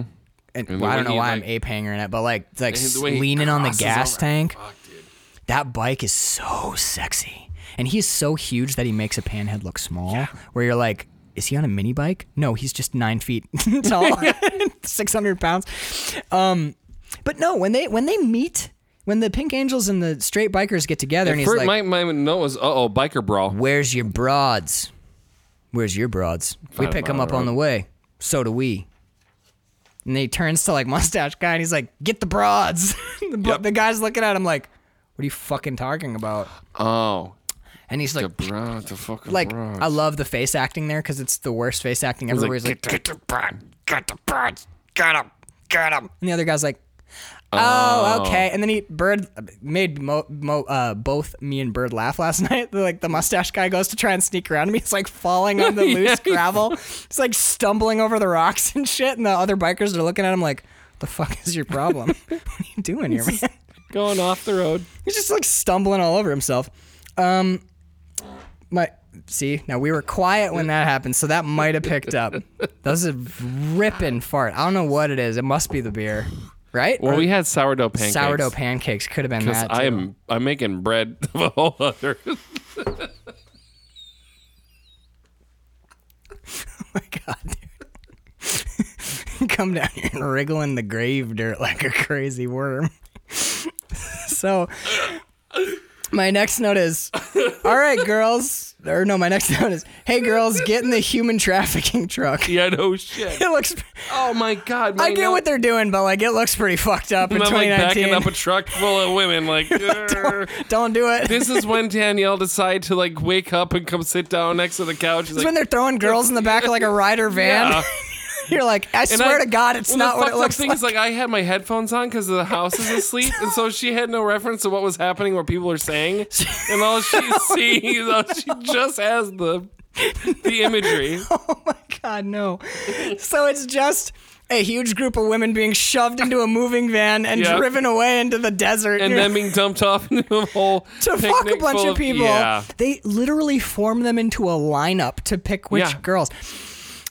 I love. Okay. The titty honk? Dude, the titty honk was so uncomfortable when I saw it, but at the same time, because I was high, I was like, that's funny. So Danielle saw it, didn't hear it. So I said, honey, because you talk loud when you have your headphones. Yeah, you do. Honey, it was a titty one. Beep, beep. And she's like, your son is sleeping. I'm like, what? I'm telling you about the titties, though. He squishes her titty and makes titty noises. It went beep, beep. Honk, honk. Like Hey, morning, Gabe. Exactly. What are y'all yelling about? What y'all yelling? That's not him. No, who are you? It's Pee Wee Herman. Y'all know. Y'all need to keep it down. I'm still sleeping over here. I'm trying to sleep.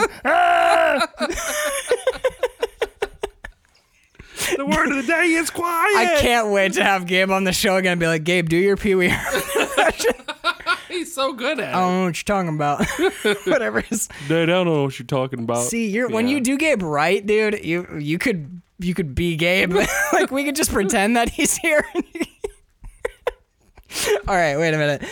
What I wanted to point out was there is the dumbest wordplay joke of all time in this movie, and I love it so much. It's when like shitty like felt hat biker, he's going down this line of like fairly attractive women, and one of whom has maybe the best of the breast. One that we'll looks see. like she works in a wine cellar. I love that joke. That one looks like she works in a wine cellar. You're like, I don't know what that means. But I immediately don't want her looks either. like a dirt track. You're like, that one's a pretty awful color of paint. And you're like, what? Huh? What do you mean? Explain that. Everyone stop the movie. What do you mean by wine cellar? I need you to break that down. So if she worked in a wine cellar, do you mean she like smells like wine? Is she musty?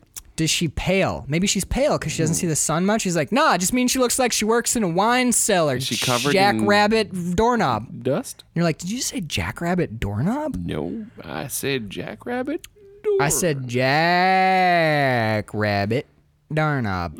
You're like, this is clearly a surrealist film. Exactly. So, okay, but come on. The wordplay is the fucking felt hat biker skips over all these hot young women and gets to like 68-year-old like party hound grandma, and he's like, this is the one. Yep. He starts like macking on her, and she does not want to be macked on. He's like yanking her face around and shit. Like watching this movie last night, I'm like, I don't know if she would like signed up to be like manhandled like this. She's like, I don't want them to waste film, so I'm gonna just pretend like I'm okay with this. But I'm like, this is kind of sketchy. I'm the producer's great grandmother. I know how much this movie costs. Dude, there's a great moment where like lead biker guy goes, hey man, that's my old lady. And you're like, it's his old lady, but it's also his old lady because she's an old lady. Bop, bop, bop. Okay, caveat, yes, that is ageist, but come on, it's fucking funny. Don't be dumb.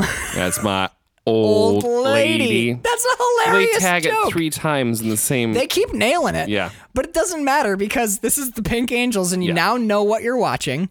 And dude, come on, that joke is funny. It is funny. You know what's less funny and more like, what the fuck am I watching? Is when he's like, look, if you're into her that much, you can have her, but I have to watch. And he does. We quite literally get a cuckold scene in here. She leg humps him, though. There's like no actual sex that happens. Zero. Because everyone's always dressed from the waist down. And doing that weird, like...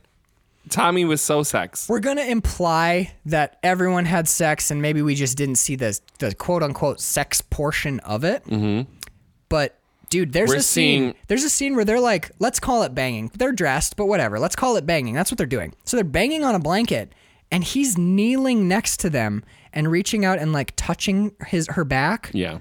And, like, kind of touching, like, the dude's arm. Mm-hmm. And you're like, okay, this is, like, watching it high last night, I'm like, I forgot this was in here. Right. What in the fuck are we watching?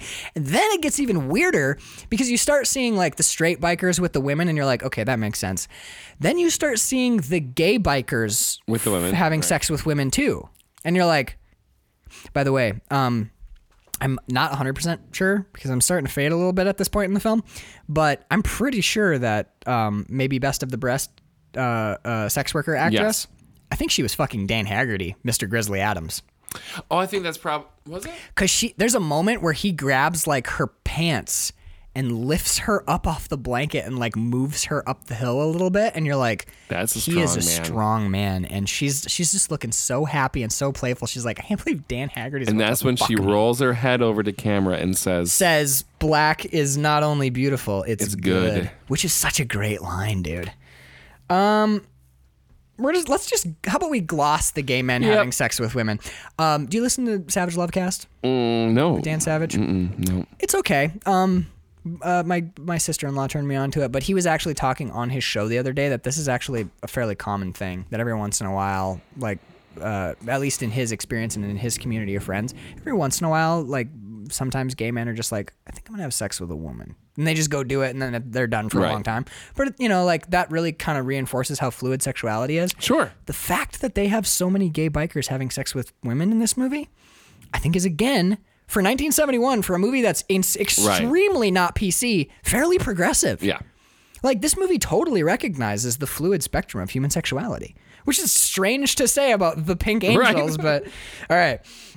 So now the gross bikers are dressed like women. That guy on the left with the possum teeth looks like a fucking monster.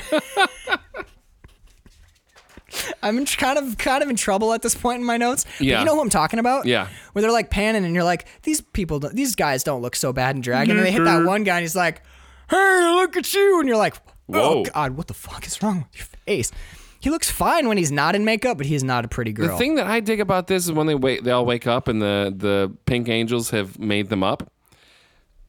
All of them are having fun with it until their leader's like, I'm going to fucking kill him. And they all have this look on their face like, I'm not okay. We were just having fun. Aren't we all? Everyone else was willing to just, laugh it off. Take the things out of their hair and wipe their makeup off. And they're just, that was a good time. Oh, they got us. Right. My goodness, but we had a good time. But the leader's like, I'm going to fucking kill him. And you're like, oh, well, maybe just unclench your sphincter for a second, fucker.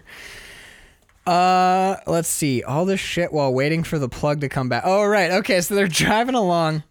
I wanted to get your take on this. Yeah. So they're driving along, and their queen's like bike breaks down. Yeah, so my bike's making weird noises. My motorcycle's making weird noises, and they pull over, and he's like, I don't know. I think it's the plugs.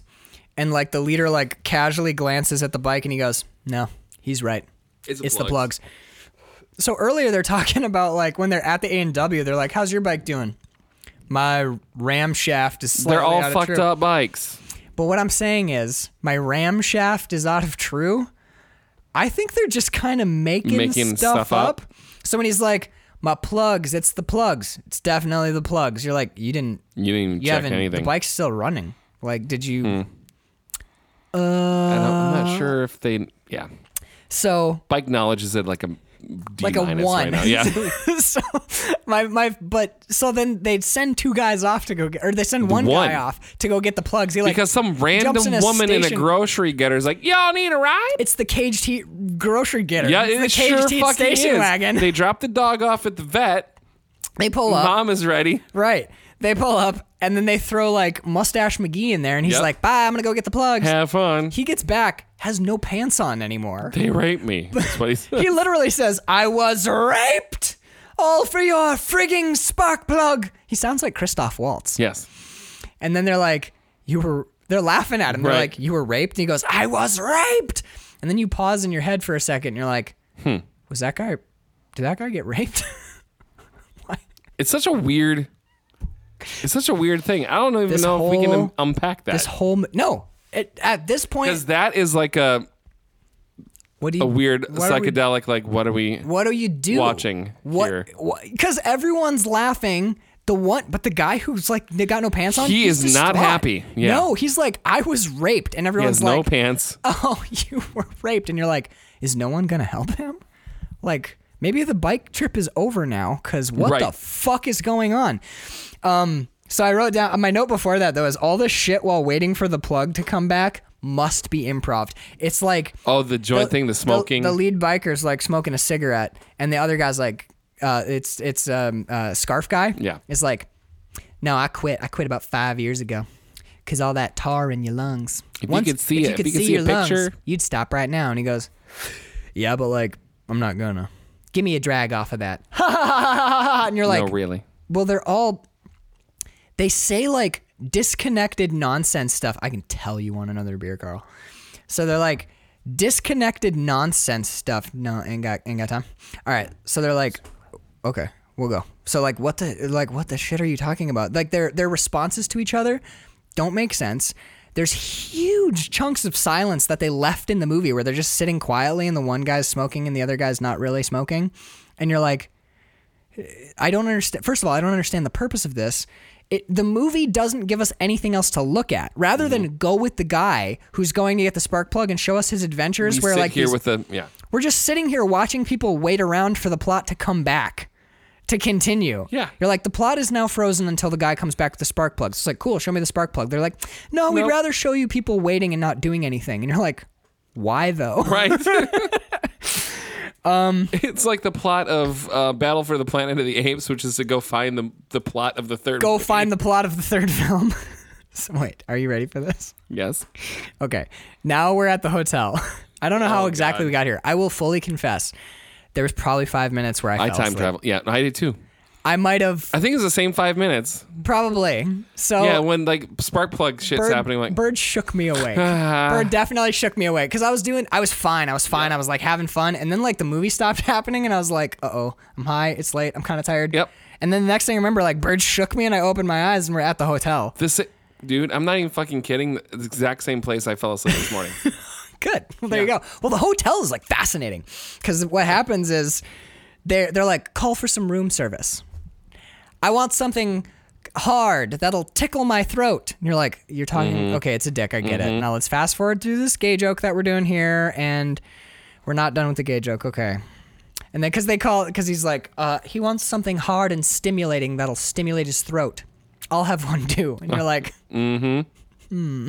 interesting. I think you're talking in code, and that's why the naked chick shows up, because the next thing that happens, He's not wearing any clothes but a little apron. Little apron, yeah. The tiniest mini skirt apron you've ever seen. The room service lady walks in totally naked. Now, this lady she's kind of rough. She's a little rough around the edges. A little rough looking. But she might actually be like a person. That's perfect for what happens. Yeah. Because here's what happens. She shows up totally nude, and the two gay bikers it's Nazi Bear and the Englishman, the Liverpoolian. And they're sitting there like looking at her stunned, like, why are you naked? Right. She sets the drinks down. There are POV characters because we're like, why are you naked? Exactly. She sets the drinks down. They cut to a close-up of her face. She's chomping her gum. Y'all want some drugs or? No, dude, the line is her delivery of it. It's a perfect cinema moment. She looks at them and she goes, "You want to buy some dope?" That's what it is. That is my favorite moment in this whole film. I wrote down, she's perfectly cast. I love the surrealist pauses, but my favorite part about that, because she's like, the Liverpoolian's like, I don't know. Do you want to buy some dope? I don't know. Do you want to buy some dope? I don't know. What kind of dope do you got? Right. Well, I got ketamine, uppers, downers, LSD, mushrooms, pot, dope, smack, shit. And she's like, I don't know. Do you want some dope? I don't know. Do you want to freak out? I don't need to freak out. Do you need to freak out? I don't need to freak out. I think the drinks will be fine. Yeah. But like, dude, and she's just like, all right. The whole time she's like, you sure there's nothing else I can get you? Nothing else you want? Nothing else you want from me? And then we got and my body. They pan down to her breasts. Really, a moo cow? They play a cow mooing sound effect and then cut back up to her face, and she's like, chewing that gum so hard. Dude, this is the point in the movie where I'm like, I like this movie a lot. I can't not. Look, I'm not saying this movie's not offensive. This movie's horrifically offensive, but it can't help but be like a blast too. It's so fun. There's nothing better in this movie than sets the drinks down, turns, tits out, no pants on, chomping her gum like a fucking like a cow with cud. Look, this is really a Youper thing, but she's like a total 581er. Like, she just recently, like in the last 8 months, got into meth. Like that kind of look to her, kind of like a little beat up, you know? Like, but not quite. Like her teeth aren't coming out yet. She's not fried yet, but she's not far off. And she's just like, you want to buy some dope? It's just as good as it gets. All right, so. Here, I know you got to get out of here. So my last two notes are, so they accidentally ended up at Brittler's house for the cotillion, or was the straight biker thing a sting? Yeah, I got a lot of questions about that, none of which will ever be answered. Nope, there is no answers. Not by this movie. I went looking. There are no answers. Here's what happened. Can I read my last two notes real quick? Read away, man. My first to last note is... Hold off on the last one. Is it about the, that thing? Hold on that for a second. So is that the sound P makes? Which one? When the guard is peeing, there's a weird... Oh, yeah. We don't know what we're hearing. It's like a... It's like he's pissing half air. Yeah. And electricity. It's pissing weird... air and electricity. It's Electro, the guard. Yeah, this was his gig before he was a supervillain. And then he goes into the mailbox for the phone, because that's where you keep it when you have a secret hideout Airbnb. Yeah, why did the straight bikers go here? And why did they take them? Because they're in. Is there I don't a want to party? even try to Not unpack important. it. Not No. important. Here's what's important. Ready? Yeah. They show up. A guard pops out and grabs the One of 'em. queeniest biker, the denim and scarf guy Yep. who's dressed in drag. You're coming with me. Sit him down we're in the general's office. At this point, I turned to Bird and I was like, "Is this making any sense?" Because I know I'm high, Right. And I fell asleep And a you second ago. just need to check in for a minute. So I'm like, this isn't making sense. Are you also confused? She's like, yeah, none of this is coherent. And I'm like, okay, good. And I'm back in the movie. And the general's like, listen, you're with some biker toughs. Now you girls need to be straight with us. Who do you know? Do you know any sexual deviants? Do you know blah, blah, blah? There's no real reason for this conversation to be happening. But it seems like he's after the straight bikers. Yeah. And then the Queenie biker pulls his hair off. She's a drag queen at that Yep. point. So pulls her hair off. And it's like, honey, there's no girls here. General turns to the camera and says, they're all Fraggles. And then Cut to all of the pink angels and the straight bikers hung from a tree with bags on their heads. Yes. Dude, Well, the camera is like Pulling so away. Dutched, it's almost not sideways. Dutched. They fully they Dutch it completely sideways. Well, it's being Pulled away. They pan across the bodies hanging from a tree as the general looks on proudly that he's hung all these people who are now dead. It's so surreal and so disturbing and so fucked up that you literally, the first time I saw My this, brain was I like didn't so believe I skipping. saw it. Yeah. Because it's like, you're like, here's some fun biker stuff. Hey, there's no girls here, honey. Corpses in a tree. Seconds later. Movie over. Movie done. It's so absurdist and so surreal and so dark and disturbing that your brain literally shuts off. And I knew it was coming because 'Cause I I told remembered our you. conversation. I still wasn't fucking ready for You it. couldn't possibly be ready for it. I knew when it was coming and what I was gonna see, and it still fucked me up. I watched it twice last night. I have to pee so bad I can taste the beer. Go do that. I'll continue to talk about this scene Vamp momentarily. for a And how about this? I'll probably just take us out of the episode too. Are you cool with that? Yeah, man. Okay. I love all of you so much. Thank you for joining me. Yeah, that beer was intense. So Oh my God. Carl's gonna go take a KB piss. See what I did there? That was so funny. All right, so listeners, I can't actually describe to you effectively how harsh the end of this movie is. If you have any interest, based on what we've talked about, look, it's an offensive movie, but if you have kind of a high bar for that sort of thing and can sit through it and can kind of just compartmentalize it into the time period in which it was shot, in which it took place, I actually recommend watching The Pink Angels. It's almost like watching a Dadaist or surrealist film in a weird way, because it's so poorly made, but in a weird way, this movie has a lot of charm. And I think if you read in the subtext, you know, it can be seen as like queer positive in a strange way. That said, the end of this movie is simply that all of the pink angels just get hung. They are literally hung from a tree in the front yard of a house that looks a lot like a southern plantation, with this sort of pseudo-fascistic general looking at them and smiling at a job well done. They all have canvas bags over their heads, and they're hung from a tree. It's fucking really rough. It's super rugged. It's brutal. And it comes out of nowhere. And we basically pan out. We get our God bless America, and we get that song from the beginning of the movie, the opening credits, that plays over this image of all of these people hung, and then we cut to credits and we're out. So we get a weird reprise. Welcome back, Carl. Thank you. I was just talking about how the music actually affects how fucked up that last same moment song is. as It's the beginning. opening credit music, but in the beginning it had kind of a melancholy poignancy. Now it's purely satirical in the darkest possible horrific. sense. Yeah, they're saying like, oh, because you're seeing all of these bikers and hippies and homosexuals hung from a tree in front of a fascist's house, and you hear God bless America, and that you're like, what in the? It's unbelievable. Which again, I'm saying this is kind of a countercultural movie. It doesn't have a very good rating, obviously. No, it's like a 3 out of 10. Yeah. But for me, in my personal, I would put this at like 3, maybe 3.5 out of 5. In a weird way, I'll totally watch this movie again. Yeah. So that's actually my last note on it. I recommended it to our listeners. I said, if you have any interest in what we've said, if you don't have any, what's your last note? Oh, my on that? holy fucking shit. Well, that's one way to end it. It's unbelievable. Yeah. The end of the movie is almost indescribable. Yeah. In a weird way, I would say it's highly effective because I've very rarely seen anything more shocking because it's such an abrupt turn and such a shift Out of tone. nowhere. Yeah, it's like to say it's out of nowhere is Yeah. That's an understatement. It's Yeah. like, hey, honey, there's no girls here. Corpse is in a tree. You're like, what? Yep. What? And with no explanation at all. One of my earlier notes that I didn't say is, wow, I really hope this general character pays off in the end because he's intercut like 4 or 5 times. Like he was prepping for stuff and But he doesn't do anything. he doesn't do anything. Like, man, this dude better pay off in the end.